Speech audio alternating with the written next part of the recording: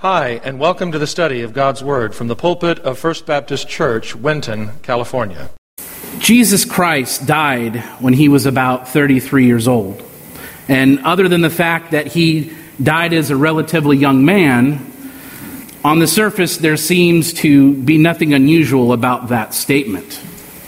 And the reason why that seems to be a routine statement is because death comes to everyone. When the Irish writer George Bernard Shaw completed a statistical study on the subject of death, he said he came to just one firm conclusion. 1 out of 1 people die. Normally that is why biographers seldom spend much time on the deaths of their subjects. However, when we come to Jesus, this rule is broken because about 1/3 of the Gospels, which is the closest thing we have of the biography of Jesus, is devoted not to his life, but to his death.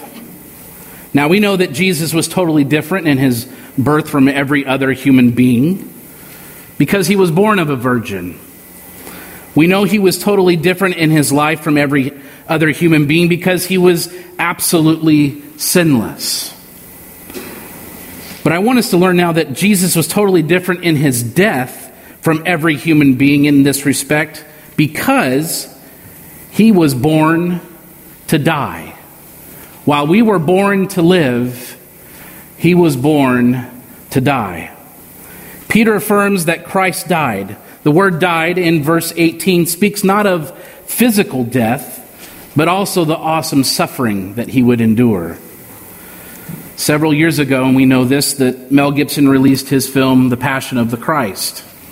And while he was widely criticized for the brutality of which it depicted the death of our Lord, in response to that, he released a recut version of that movie, and it was 6 minutes shorter because he cut out the part of the scourging scene and part of the crucifixion scene.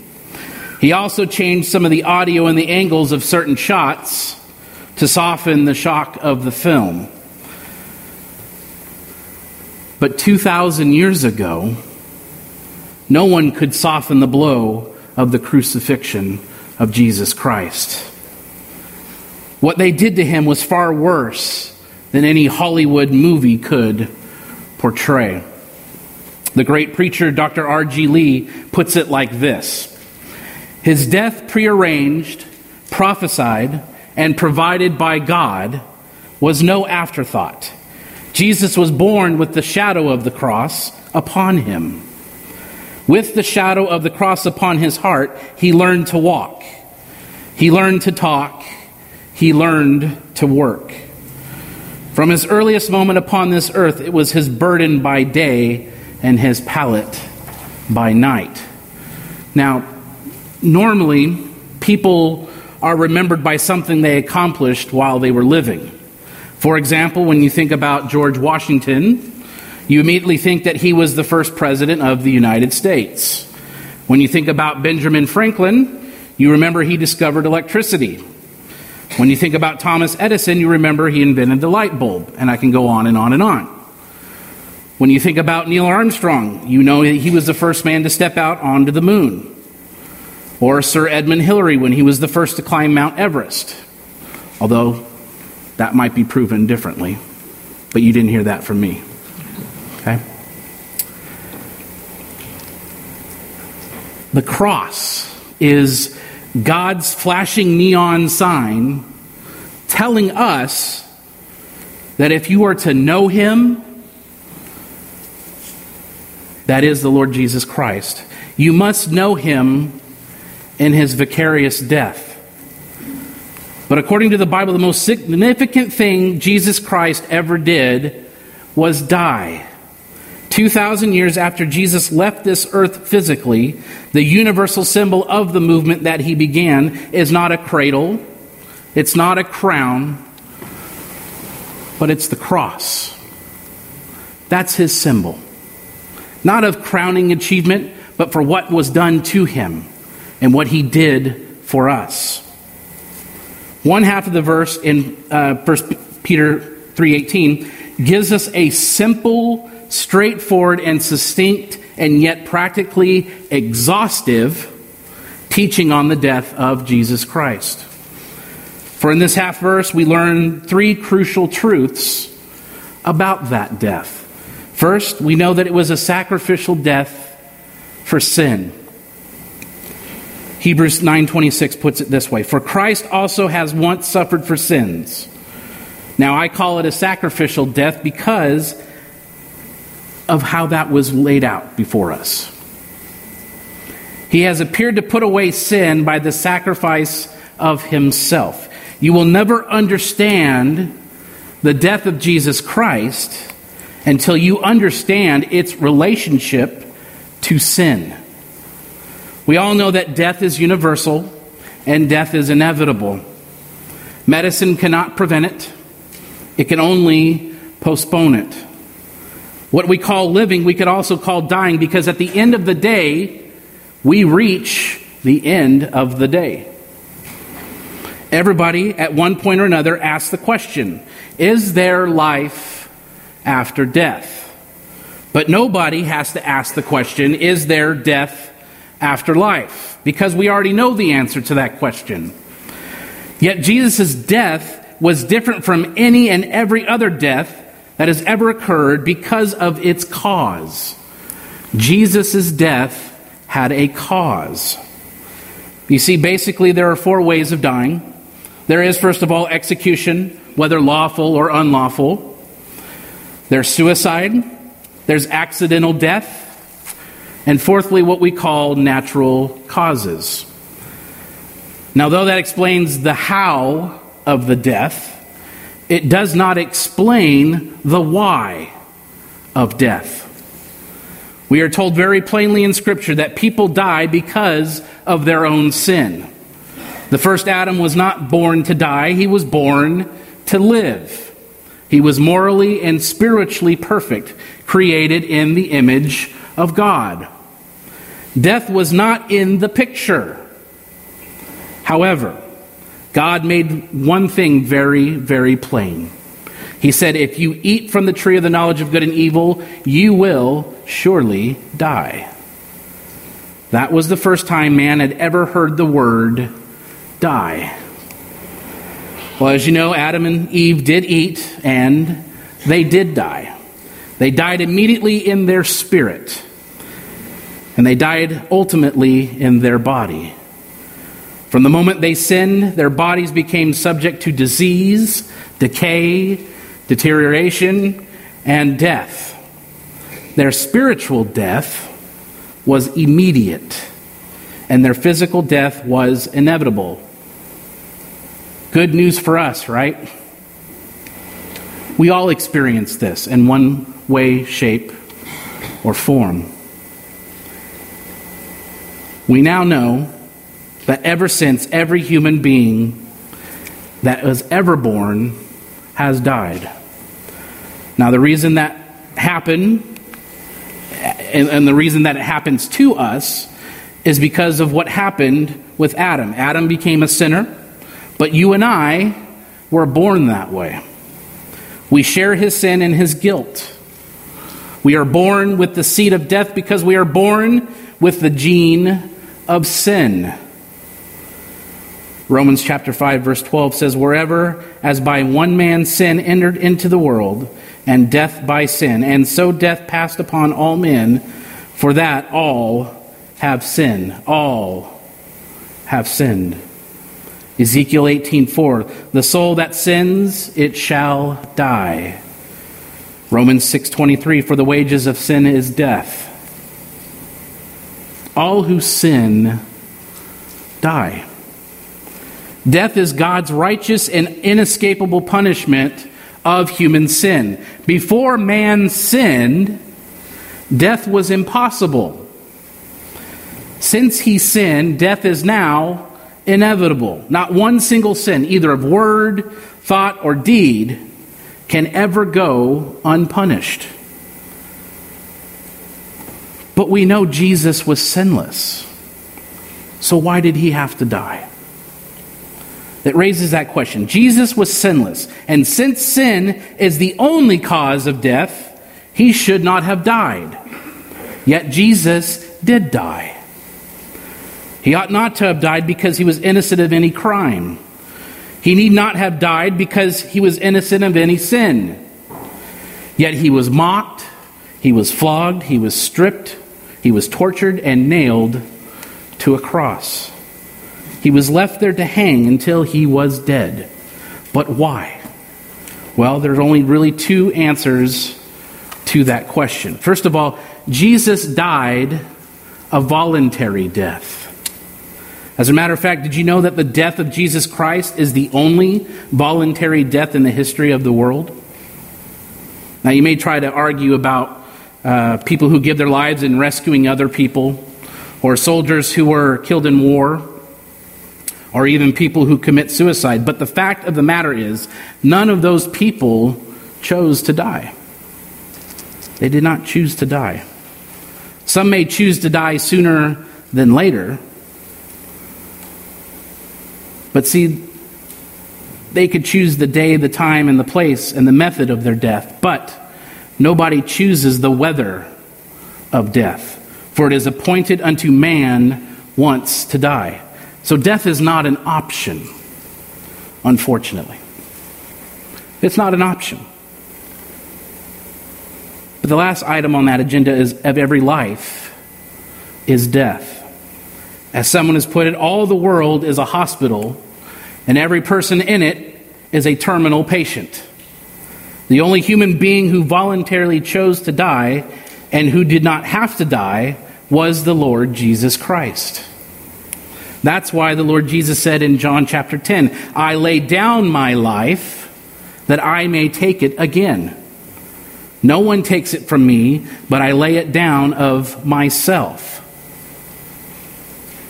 Philippians chapter 2, pastor's there now. Who being in the form of God, thought it not robbery to be equal with God, but made himself of no reputation, and took upon him the form of a servant, and was made in the likeness of men. And being found in fashion as a man, he humbled himself, and became obedient unto death, even the death of the cross. A chaplain was going around speaking to soldiers who had been wounded in battle, and he came upon a soldier who was missing his right arm. Trying to comfort the man, he said, Son, I just want you to know that you lost your arm fighting in a great cause. The soldier said, Chaplain, you're wrong. I didn't lose my arm, I gave it. Jesus gave his life. He died a sacrificial death for all of us. Secondly, it's a substitutionary death for sinners. Peter goes on to say, For Christ also suffered once for sins, the just for the unjust. And I want you to think about something here, and it will make perfectly good sense to you. If sin is the only cause of death, yet Jesus had no sin, and Jesus still died, then there can only be one real cause of his death. It was our sin. If death results from sin and Jesus never sinned, the only explanation of his death is he died on the behalf of sinners. He died in their place. Because Jesus died that voluntary death. And now that's a wonderful truth, but how do you explain that to people? How do you explain that to an individual who does not know Christ? Well, let's suppose you have cancer, and your cancer is so far progressed that the doctors have told you there is no hope. All methods of treatment have been exhausted. There is nothing they can do. Without a miracle, you will die. So I come to you and say, I'd like to help you out. I want to take every single one of your cancer cells out of your body and put them in my body. Now, you might look at me kind of puzzled and curious as to why I would want to do that. But you might also feel joy, knowing that that might be taken away from you, that you won't have to suffer from that anymore. If that were possible, would what would happen to me and what would happen to you? Well, the answer is simple. It says, I would die and you would live. Why? Because I took the thing that was causing your death and placed it upon myself, and I died as your substitute. But you see, that's what Jesus did for us. He took the penalty for our sins and he placed it upon himself. And that explains why Christ had to die. He did not die as a good example, and he didn't die to teach us how to live our life. Think about that for a second. Because you might be saying, I don't know, I agree with you. Let me say that again. He did not die as a good example, and he didn't die to teach us how to live or how to die. He died because he took our punishment on himself. A little chorus says it this way. He paid a debt he did not owe. I owed a debt I could not pay. I needed someone to wash my sins away. And now I sing that brand new song, Amazing Grace. For Jesus paid the debt I could never pay. So many have the attitude of, I would rather go to hell than to go to heaven on the back of another man. I will say this firmly to you this morning. If you do not go to heaven on the back of Jesus, you surely will go to hell. And that's a fact. John R.W. Scott has said, the concept of substitution may be said then to lie at the heart of both sin and salvation. For the essence of sin is man substituting himself for God, while the essence of salvation is God substituting himself for man. Dwight L. Moody was talking to someone who was trying to deny the substitutionary atonement of Jesus Christ, and he said, do not suppose God has made a law without a penalty. What an absurd thing it would be. The penalty for sin is death. For the soul that sins shall die. If I have sinned, I must die or get somebody to die for me. If the Bible doesn't teach that, it doesn't teach anything. And that is where the atonement of Jesus Christ comes in. Now, I have studied this at great length and consistently through my time at seminary. And I will tell you this. The substitutionary atonement of Jesus Christ is one of the clearest truths found in the Bible. Paul believed in it. He said, while we were yet sinners, Christ died for us. He said he made him who knew no sin to be sin for us, that we might become the righteousness of God in him. He said again, for God did not appoint us to wrath, but to obtain salvation through our Lord Jesus Christ, who died for us. We already see that Peter believed in it. He went on to say Jesus himself bore our sins in his own body on that tree. The Apostle John believed in it. He said, by this we know love, because he laid down his life for us. The prophet Isaiah believed in it. He said, surely he hath borne our griefs and carried our sorrows. Yet we did esteem him stricken, smitten of God, and afflicted. But he was wounded for our transgressions. He was bruised for our iniquities. The chastisement of our peace was upon him, and with his stripes we are healed. All we, like sheep, have gone astray. We have turned everyone to his own way. And the Lord hath laid on him the iniquity of us all. Jesus died a vicarious death. You notice I refer to his death not only as a voluntary death, but a vicarious death. The word vicarious comes from the word vicar, which has as its root meaning the word substitute.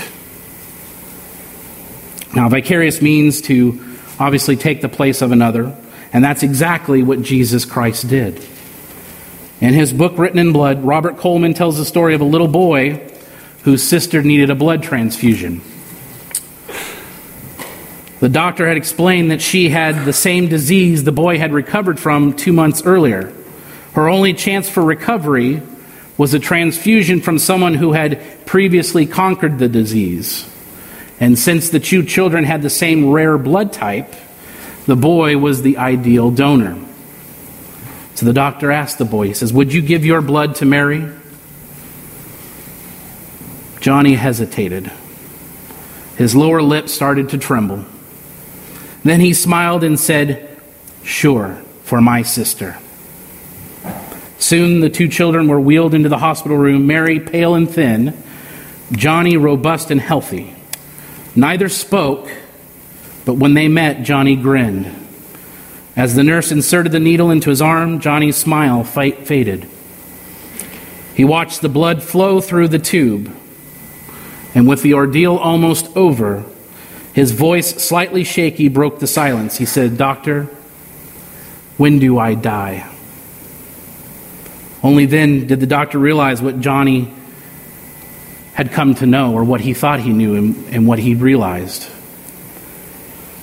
The doctor knew why he was fraught with sorrow.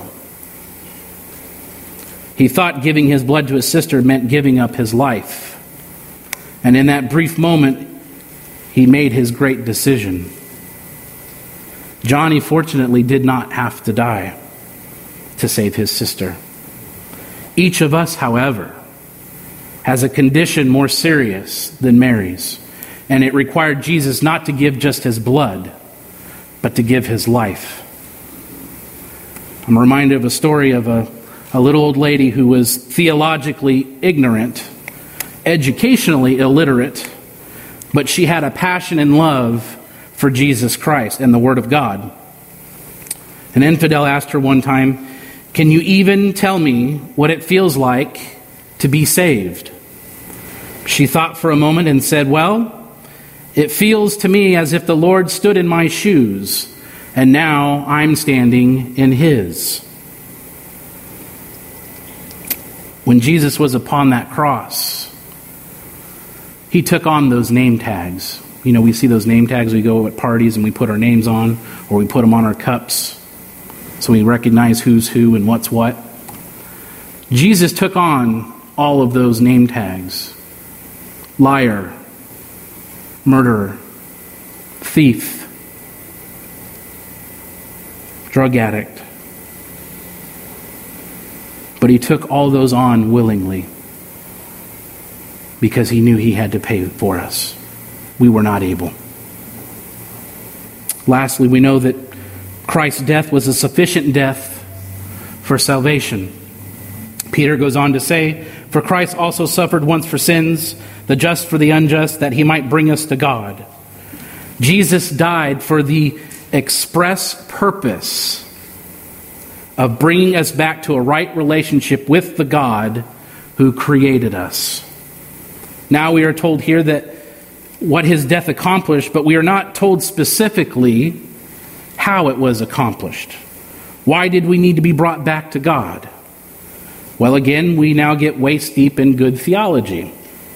God is not only a God of love, but as unpopular as it is to teach it, and unpleasant as it is to hear it, he is also a God of wrath. In fact, the Bible scholar A.W. Pink says that in the Bible, there are more references to the anger, fury, and wrath of God than there are to his love and tenderness. The Bible says in Psalm chapter 7, God is a just judge, and God is angry with the wicked every day. But now, why is God angry? The Bible goes on to say in Romans chapter 1, "For the wrath of God is revealed from heaven against all ungodliness and unrighteousness of men." Now, this does not mean that God is throwing a temper tantrum in heaven. God's wrath is his perfectly righteous and proper personal and holy reaction against sin. Notice I say not you, against sin.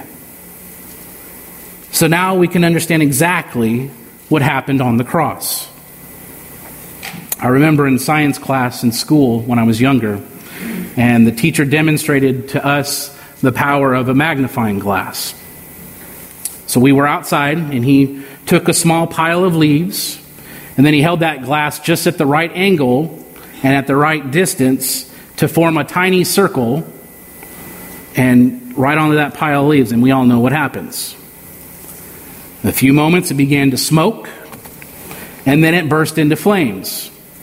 Somehow that glass lens was able to gather all the heat from all the rays of sunlight striking its surface and direct that intensity to one spot onto those leaves.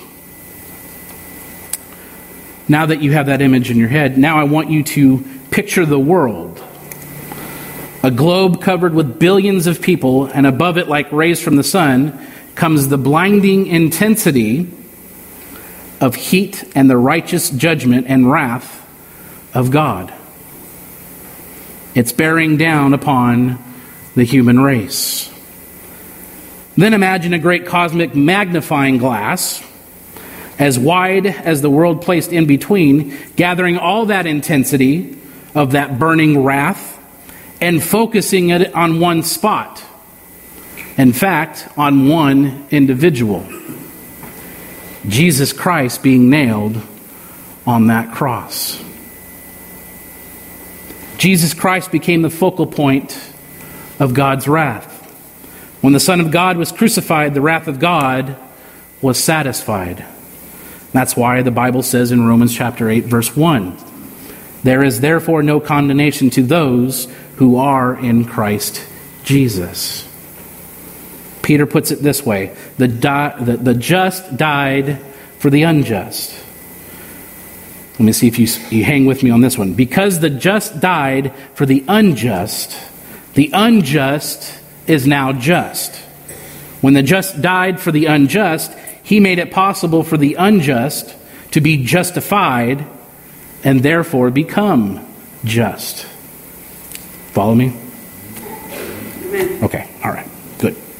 So you see, God's law makes a double demand on men. As saints, they must obey it perfectly, or as sinners, they must pay its penalty. Mankind has done neither one, but Jesus Christ did both. A wealthy American made a trip to London. He was taken up with Buckingham Palace, where the king had lived. So, the morning he went to the gates, expecting to go right in, but two soldiers stuck out their bayonets, and they stopped him, and they said, "Where do you think you're going?" So he took out a $1,000 bill, and he handed it to them. He says, "Take this money. I can pay my way in." But they said, "You can't buy your way into the king's palace. You have to be invited. If the king invites you, you can go in for free." In certain parts of the world, a merchant sells goods displayed on a counter or a table with no price tag attached. I don't know if you've traveled abroad, but this is the case in some places. They'll have their tables out, they'll have their merchandise on the table, but there are no price tags. And you might say, well, how in the world do you know how to pay for these things? What goes on? When someone wishes to buy an item, he lays down some money on the table. If the merchant is not satisfied with the payment, he just leaves it lying on the table. But then the person wishing to buy the item has to add more money to that pile. And when that is sufficient, the merchant will take the money, and then you are allowed to take that item. Isaiah prophesied in Isaiah 53, "He shall see of the travail of his soul and shall be satisfied. By his knowledge shall my righteousness servant justify many, for he shall bear their iniquities." He is in essence saying, when enough is put down to satisfy, then we will reap our reward.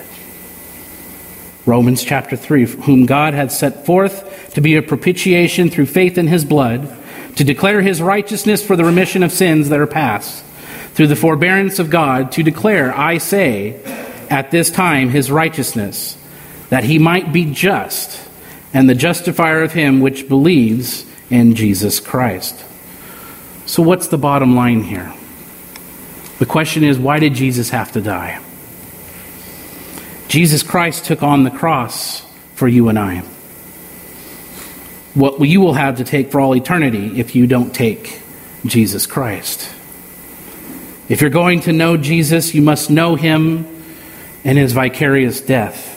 He died an initial death as the Lamb of God, slain from the foundation of the world. He died an official death as the God-selected substitute. He died a judicial death, the judgment death for others. He died a sacrificial death, the just for the unjust, that he might bring us to that close relationship to God. It is said that one time Napoleon, you all know about Napoleon, he was in a conference room with some of his generals. They were discussing the world situation, the campaigns and the conquests that were come to be famous for Napoleon. He wanted to conquer the world. But on the wall was a map of the world, and the British Isles was the one country Napoleon could not conquer, and they were painted in red. Napoleon pointed to those British islands and said, "Had it not been for that red spot, I would have conquered the world." I will tell you today that Satan is saying the same thing. He's going to point to Calvary and he will say, "Had it not been for that red spot, I would have conquered the world." But he did not. And he will not. Because of that blessed cross of Jesus Christ.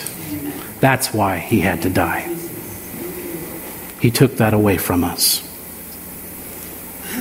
A man had the duty to raise a drawbridge and allow the steamboats to pass on the river below. And so he lowered it again for trains to cross over the land. Got the picture? One day this man's son visited him, desiring to watch his father at work. Quite curious, as most boys are, I will attest to that. He peeked into the trapdoor that was always left open so his father could eye the great machinery that raised and lowered the bridge. Suddenly the boy lost his footing and tumbled into the gears. And as the father tried to reach down and pull him out, he heard the whistle of an approaching train. He knew the train would be full of people and that it would be impossible to stop the fast-moving locomotive. Therefore, the bridge must be lowered. A terrible dilemma confronted him. If he saved the people, his son would be crushed in the cogs. Frantically, he tried to free the boy, but to no avail. Finally, the father put his hand to the lever that would start the machinery. He paused, and then with tears, he pulled the trigger. He pulled the lever. The giant gears began to work, and the bridge clamped down just in time to save the train. The passengers, not knowing what the father had done, were laughing and being merry. Yet the bridge keeper had chosen to save their lives at the cost of his sons. In all of this today, there is a parable that we must know. The Heavenly Father, too, saw the blessed Savior being nailed to a cross while people laughed, mocked, and spit upon him, and yet, he spared not his only son, his own son, but he delivered him up for us all. Let us pray. Heavenly Father, we thank you for the sacrifice of your Son so that we could be saved. Lord, we know that Jesus was born to die. And while we were born to live, you have told us through his example that we are to live like Christ. Lord, that's difficult for us. We struggle with sin. We struggle with things that prevent us from even being close to that example. But we are grateful that you took care of that for us. You sent your Son to this earth to be that example and to die for our iniquities. Lord, I can't even imagine what that must have been like. When Jesus arrived to the cheering crowds, only to know that he was essentially walking to his death. Lord, man is fickle, and we have a propensity to mess things up. But Lord, you had a plan for all of us. You had a plan that would redeem us from all that sin, past, present, and future. We could never thank you enough. And as we go into this week, Lord, I pray we stop and take the time to really think about what Christ went through that week. All that turmoil, all that pressure. And yet he did it anyway. He willingly died for us.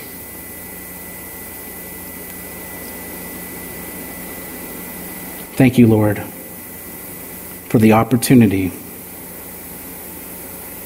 to know you, to love you, and to be a part of you when that time comes. Not by our own merit, but because of that sacrifice you made for us, because you loved us so much.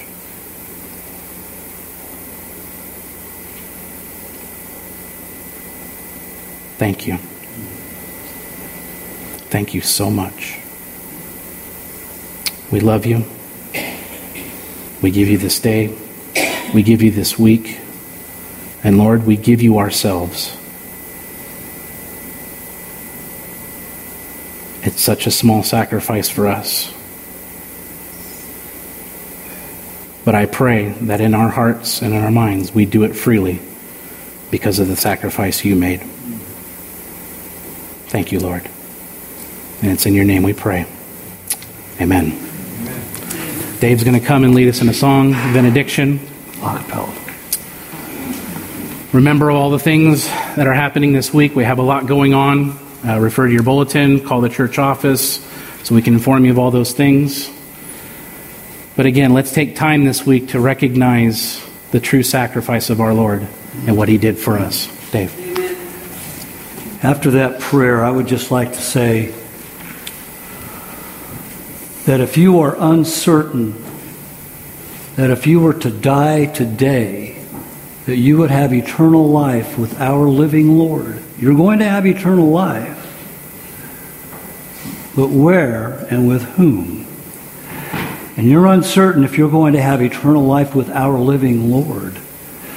Don't leave here today without knowing for certain. The Bible tells us these things are written that you may know you have eternal life. Not guessing, not hoping, not wishing.